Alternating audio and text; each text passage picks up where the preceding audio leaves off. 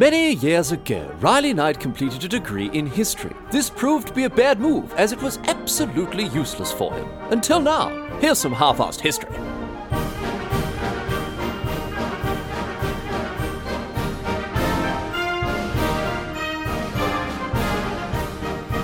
What's going on, mate? Great to have you along for some more half-assed history. This week on the agenda, going to be finishing the story we started last week, which was all about, of course, the Battle of Tours. Now, a lot of hype last week about this one being one of the most important and decisive events in the course of human history. And, well, look, I'm here to deliver this week, at least I hope. We'll see if I can live up to that particular hype train, see if I don't fall off the end there and lie sprawled across the tracks. We'll see how we go. If you haven't listened to last week's episode, unusually for half-assed history, this one is a bit sequential. You may be a bit lost in the woods if you haven't listened to the previous one, so jump back to episode 14 if you haven't already got across that one before you tune into this one. Or just, do what I did when I was in, grade 5 and go ahead and read The Chamber of Secrets without having read The Philosopher's Stone and just see if you can piece it together from context. We'll see how we go. Anyway. Last week, we finished off with talking about how these two armies were approaching each other towards the northern end of what we today call France, in Francia, as it was known, in 732. And the Franks are led by Charles, later known as Charles Martel, of course, this towering figure in history. And the Umayyads, the invading Muslim army, are led by Abdul Rahman al-Ghafiqi. Now, Abdul, he's got about 50,000 troops. Estimates kind of vary here. There aren't a huge number of enormously reliable sources to pin down an exact number, but around 50,000 troops. And this army is chock full of heavy cavalry and battle-hardened veterans. These blokes looking very, very tough indeed. Going to be a very hard thing for the Franks to overcome. But the thing is, as I mentioned last week, the Umayyads, they've stuffed up, they've given in to this incredibly foolish sense of overconfidence and hubris. They don't really think there's going to be much of a problem scrapping as they move further north. They think it's going to be, a pretty cruisy conquest against token resistance from these barbarian Franks. And they really do consider these Europeans barbarians. They've dismissed them as rubbish, disorganised fighters because they'd had such an easy time of it, so far, except for the one defeat at Toulouse in 721, as we talked about last week. So they didn't bother to scout ahead further north after Bordeaux, and the general organisation of the Umayyad army was pretty bloody poor. It fell apart a bit as they're not anticipating any real resistance or trouble. Now, this lack of scouting means that they didn't learn enough about Charles and didn't respect him as a worthy adversary, with Charlie, definitely using this to his advantage, the fact that he'd kind of, caught them a little bit off balance, even though they didn't know. Charles already has a huge standing army, which again are these battle-hardened veterans that he'd made a real effort to maintain and keep around as a core fighting unit. In fact, some of these soldiers had been with him so long that they'd actually been fighting alongside Charles since the days of old mate Radbod, who, presumably at this stage is, 50-something years old and still getting cut at the gym. Anyway, this was highly unusual at the time, because usually back then, blokes were recruited for a campaign and then they went back to farming or making boots or, doing whatever they did. Whereas this was a purely professional army. They were career soldiers, unusual at the time. And in addition to this professional army, Charles I tell you this, he gets very, very busy and goes around levying every single soldier that he can. He trains as many soldiers as he can get his hands on, thousands and thousands and thousands of troops. And again, we don't know exactly how many, as the estimates vary pretty wildly. But we can say this, that his army, it's mainly comprised of heavy infantry, as cavalry units hadn't really taken hold in Europe at this stage. And I actually found out why, and I found this quite interesting, a little diversion here to briefly talk about this. The reason that cavalry units in Europe hadn't quite caught on as they had in the Umayyad, in the Muslim areas, and in the Near and the Far East, Northern Africa, is because of the stirrup. Europeans didn't have stirrups on their horses in the early 8th century. It's only in the 8th century that the stirrup starts to be widely adopted in Europe. So previous to this, the stirrup was, of course, used popularly in other places, China specifically, and had been adopted throughout Eastern civilizations like the Umayyads, but Europe hadn't leveled that part of their tech tree up.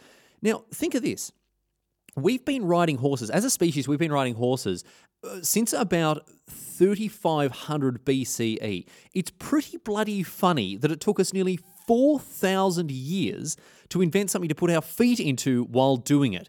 I tell you what, it's bloody good that it didn't take bicycle makers so long to invent the pedal.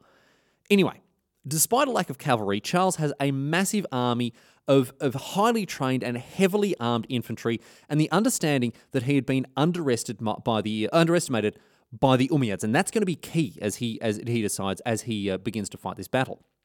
While the Umayyads are making their way towards Tours at a very leisurely pace in the last half of 732, Charles springs into action and gets his army up and marching. He has his forces not take any of the main roads, the old Roman roads that are still around, and instead he gets them to go on the old Google Maps avoid tolls route. This means that, coupled with the generally lazy attitudes that the Umayyads have towards scouting, it means that Charles was able to choose where the battle was fought by sneaking his army into the path of oncoming invaders by going through woods and farmlands and not keeping them all together on these big roads, which again would be very easy to spot and scout out. When old mate Abdul stumbles across this Frankish army, he craps his dax in surprise because Charles has stolen the initiative and given himself a huge advantage from the outset by choosing the location of the Battle of Tours. Again, we don't know how large Charles's army is for sure. In some sources, there are indications that he was heavily outnumbered, but these are mainly Frankish sources, and they may have sort of cooked the books a little bit to make the story a better one, because other stories indicate the forces were more or less evenly matched in terms of size. So this hasn't been conclusively determined by historians, and I'm sure the argument will rage on. In any case, Charles either evenly matched or fewer soldiers that he's brought to this scrap here. In any case, he's parked these soldiers on top of a big, flat, wooded hill. This is perfect for facing off against an army of heavy cavalry, as it would mean a long uphill charge and then manoeuvring through trees, both of which would counter the power of a cavalry charge, which again, devastating against infantry. Conventional wisdom says that cavalry will wreck infantry every single time, and that Charles was bonkers to even attempt to bring so many footmen to a fight against mounted enemy. But here is a great example of how we made the best of a very bad situation. Not only the uphill battle, also the wooded, the wooded area to break up a cavalry charge. Very, very cluey stuff there from Charles. Anyway, Abdul, he realizes in the poop here, because when he comes across these Frankish mongrels on the top of their hill, he has to have a think about things. He has to, really reconsider how he's going to fight this battle. He ends up sitting on his freckle for 6 days. He knows absolutely nothing about Charles's army because he hasn't done his homework. He hasn't done his scouting. He's generally at a huge loss as to how best to proceed. Charles, on the other hand, has done the whole know thine enemy thing here and has a very good idea of what he's up against from the first. And, of course, he's able then to plan accordingly. On top of this, another thing that's actually important to mention here, it's October. And it's getting pretty bloody chilly. The Franks are used to miserable European winters, and they've come dressed accordingly. They've got their furs and their coats and their heavy clothes. But the poor old Umayyads, they're dressed in bloody bingtan singlets and thongs, and they're not ready for a French winter. They're very, very underdressed. So everything is going the way of the Franks before the battle even begins. And as I say, Abdul has sat with his thumb up his bum, not really knowing what to do. And Charles is very happy about this, because as the longer the Umayyads wait, the more Frankish reinforcements arrive and the colder it's going to get. So now on the 7th day, Abdul finally makes his move. His choice is to either to get up and rumble or pack up and go home. And seeing as he's come this far, he reckons he's going to have a crack. Again, cavalry are expected to be so hugely favoured against infantry that Abdul reckons he's still in with a good shot despite all the obstacles that Charles has put in his way. And as a result, on the 10th of October, 732, Abdul orders the attack and his cavalry charges at the Franks, who are still drawn up in a defensive phalanx on the top of the hill. The Franks withstand charge after charge after charge. These guys are disciplined, they are organised, they know what to expect, and they have a very high morale, so they do not break. They do not break. It is incredible, and one of the only instances in history of infantry managing to fend off a full-on cavalry attack. At a few points, the cavalry do make it into the interior of this phalanx formation, where, if left to attack from within, could completely ruin the Franks, but the troops inside the square fearlessly advance on heavy cavalry and slaughter them, which again is unbelievable. While this is all going on the hill, Charles has now sent off his scouts to the Umayyads' camp. And here, the scouts free Umayyad prisoners, raid supplies, generally just tear things to bits, and raise hell. Now, hilariously, when the Umayyads learn that their camp is under attack, they think the Franks are after their treasure, all the stuff that they'd plundered from the Bordeaux and the like, and a huge proportion of the Umayyads abandon the battle to return to camp to secure their plunder and booty. Just like when you're playing sort of more forward in Overwatch, and then a tracer or something sneaks behind your lines and goes and start capturing the points, like 5 people go back to deal with the one tracer, and you get left there because you're trying to keep the line where you decided you were going to hold it. So, well done, Umayyads. You fell right into the bronze level quick play trap there. Congratulations. Anyway.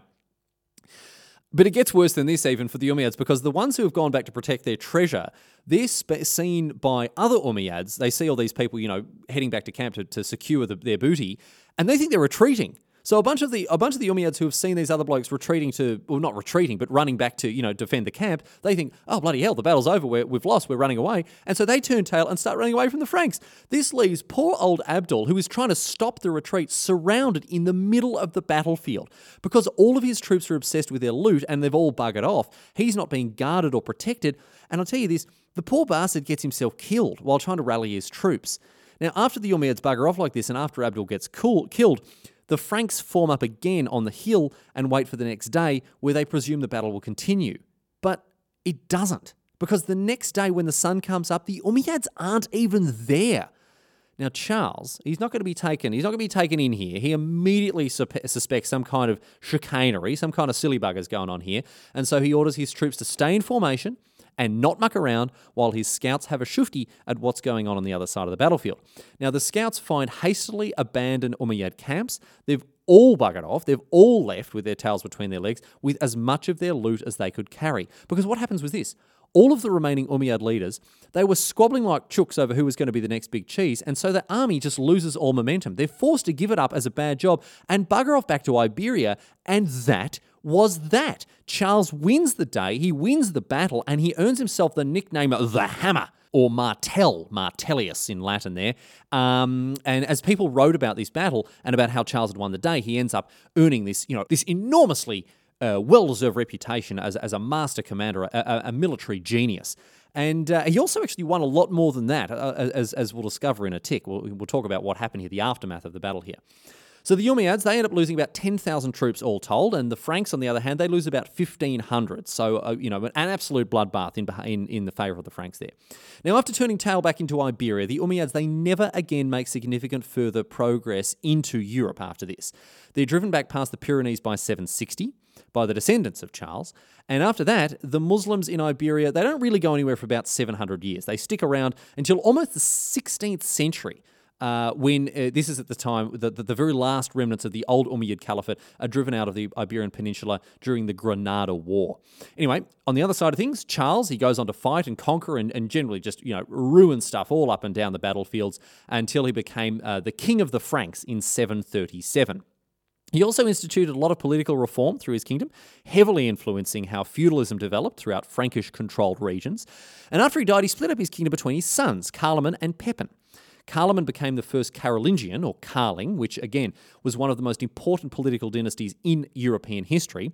But not to be outdone, Pepin was the father of Charlemagne, who ended up being the first Western European emperor since the Romans. So overall, it's fair to say that just based on that, Charles Martel was a pretty bloody important bloke in history. But here, we have to zoom out even further and consider Charles Martel and the Battle of Tours from an even wider view of world history.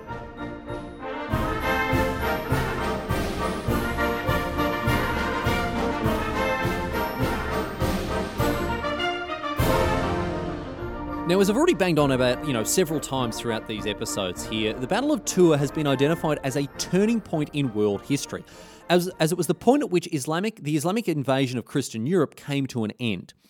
Its significance is debated by historians to this very day, as one side claims that the Battle of Tours is the only reason that Europe itself isn't Islamic, while the other claims that the importance of the battle is enormously overstated. Obviously, we're well into the world of speculation here, so there's not going to be, anything conclusive, but it's still interesting and pretty bloody important to think about stuff like this. Calling the Battle of Tours the battle that saved Europe is a very, very easy thing to do. But is it true, and did it change the world forever? As I said, the arguments go both ways, so let's have a look at them. Here's the arguments in favour of the statement that the Battle of Tours is the battle that saved Europe and changed the world. The first thing to consider is that areas that had been conquered by Muslims previously, from Syria to Egypt to Morocco, saw Islamic culture entrenched deeply enough to have eradicated the previous cultures and religions of those respective regions. And this culture remains deeply entrenched in these areas even today, over 1,000 years later. There's evidence to suggest that the Umayyads were bent on invasion and conquest, and that they had a very, very clear objective to bring an end to Christian Europe. Given their track record of very successful empire building and conquering, as evidenced by the current distribution of the Islamic faith in today's world, it's fair to assume that without the Battle of Tours, the Umayyads would have continued to expand the caliphate and spread their culture and religion as far and as wide as they could, just as they'd done elsewhere. So, assuming that the Umayyads has brought Europe under their control, would Islamic culture had been similarly entrenched throughout their new lands? And if so, would it have lasted as long as it has done in other regions? In other words, would Europe today be like Northern Africa and the other areas that were controlled by the Umayyad Caliphate and still have a deeply entrenched Islamic culture? But setting that aside for 1 second, setting aside whether Europe would or wouldn't have been dominated by Islam rather than Christianity throughout the Middle Ages, there's another angle to consider here: the legacy of Charles Martel. This battle propelled him to political supremacy in Francia, and, recognizing the potential threat of further incursion from Iberia, Charles established a political dynasty that was constructed specifically to resist it. He unified the Franks, he strengthened them with a lack of petty, small-scale political disputes, because now, instead of fighting amongst themselves, the Franks were able to defend with a united front. They were able to defend themselves against any further invasion from across the Pyrenees from Iberia. After his death, his children and his grandchildren established a political power system that went on to dominate the development of Christian Europe throughout the Middle Ages, with Charlemagne becoming known as the father of Europe after having unified most of the western half of the continent. Also worth considering here is that if the Umayyads had succeeded at Tours, and if Charles Martel had been defeated, there weren't really any military forces left that could have stood up to them. Francia represented the biggest and most unified military power in all of Europe at the time. And with the defeat of Charles, picking off the smaller and less powerful European states that extended further out east wouldn't have been anywhere near as challenging as the Battle of Tours. So in conclusion, the people who reckon the Battle of Tours is an event of huge importance to world history claim that Europe would have been conquered by an Islamic empire, and that Charles' incredibly influential legacy would have instead been just basically nothing, and this would mean that the world would be unrecognisable to us today. Let's have a look at the other side of the coin and the arguments against the Battle of Tours being this earth-shattering event that we've made it out to be so far. The first argument here is that the Umayyad army wasn't there to conquer. They just wanted to loot and pillage and have a great time in northern Francia with all of its rich monasteries. If that's the case, then the Battle of Tours wasn't critical to the survival of Christian Europe, as the Umayyads would have cut and run after having given Charles a hiding. This means that rather than facing off against an invading force that was hell-bent on bringing Europe into the caliphate, Charles instead defended what was essentially a huge raiding party. This argument is supported by the suggestions that Abdul's army couldn't sustain itself much longer. It didn't have very reliable supply lines and was a huge distance from its base, which was in modern-day Tunisia. So if this is true, then the army wouldn't have been able to conquer as it did in Iberia due to a lack of an ability to project itself and maintain political power throughout Francia. Another argument on top of this raiding party argument, another one to think about, is that this battle was just another conflict in a region that had people bluing over more or less anything and everything, and that the cards could have fallen in any other number of ways. Now, accepting this argument would mean that there is nothing intrinsically special about the Battle of Tours, and that it was just one of many being fought at the time. And at the time, Francia was fighting with Aquitaine, and there continued to be political and military struggles throughout Frankish Europe well after the Battle of Tours. So the point is this. This battle, which was just one of many fought for loot, land, and power, just happened to be between Christians and Muslims rather than Christians and Christians, like so many other conflicts at the time were. But the most interesting argument here, is that the Battle of Tours is the equivalent of tabloid history and has just been blown up out of proportion to serve political and religious interests over the centuries, because kings and popes have had years and years to mythologize this battle and spin it into this world-changing event, which may not have been that crucial or that definitive. As I said before, it's very easy to call the Battle of Tours the battle that saved Europe, as it generates interest and it creates an engaging and highly sensationalized story. And the fact that you are sitting here listening to me say this right now means that this argument must have some weight, because this works. We're not talking about the Battle of Hamath in 605 BCE or the Battle of Coan in 1293 or any other number of battles. We're talking about the Battle of Tours, because it is touted as one of the turning points in world history, because it is the sort of history that lends itself to sensationalism and easy engagement. In other words, because it's exactly the sort of history that this podcast is all about. In any case, whether the Battle of Tours was or was not a major turning point in world history, it is still a bloody ripper tale. And it's pretty interesting to consider the world might have been a very different place if only Abdul Rahman al-Ghafiqi had sent some bloody scouts out.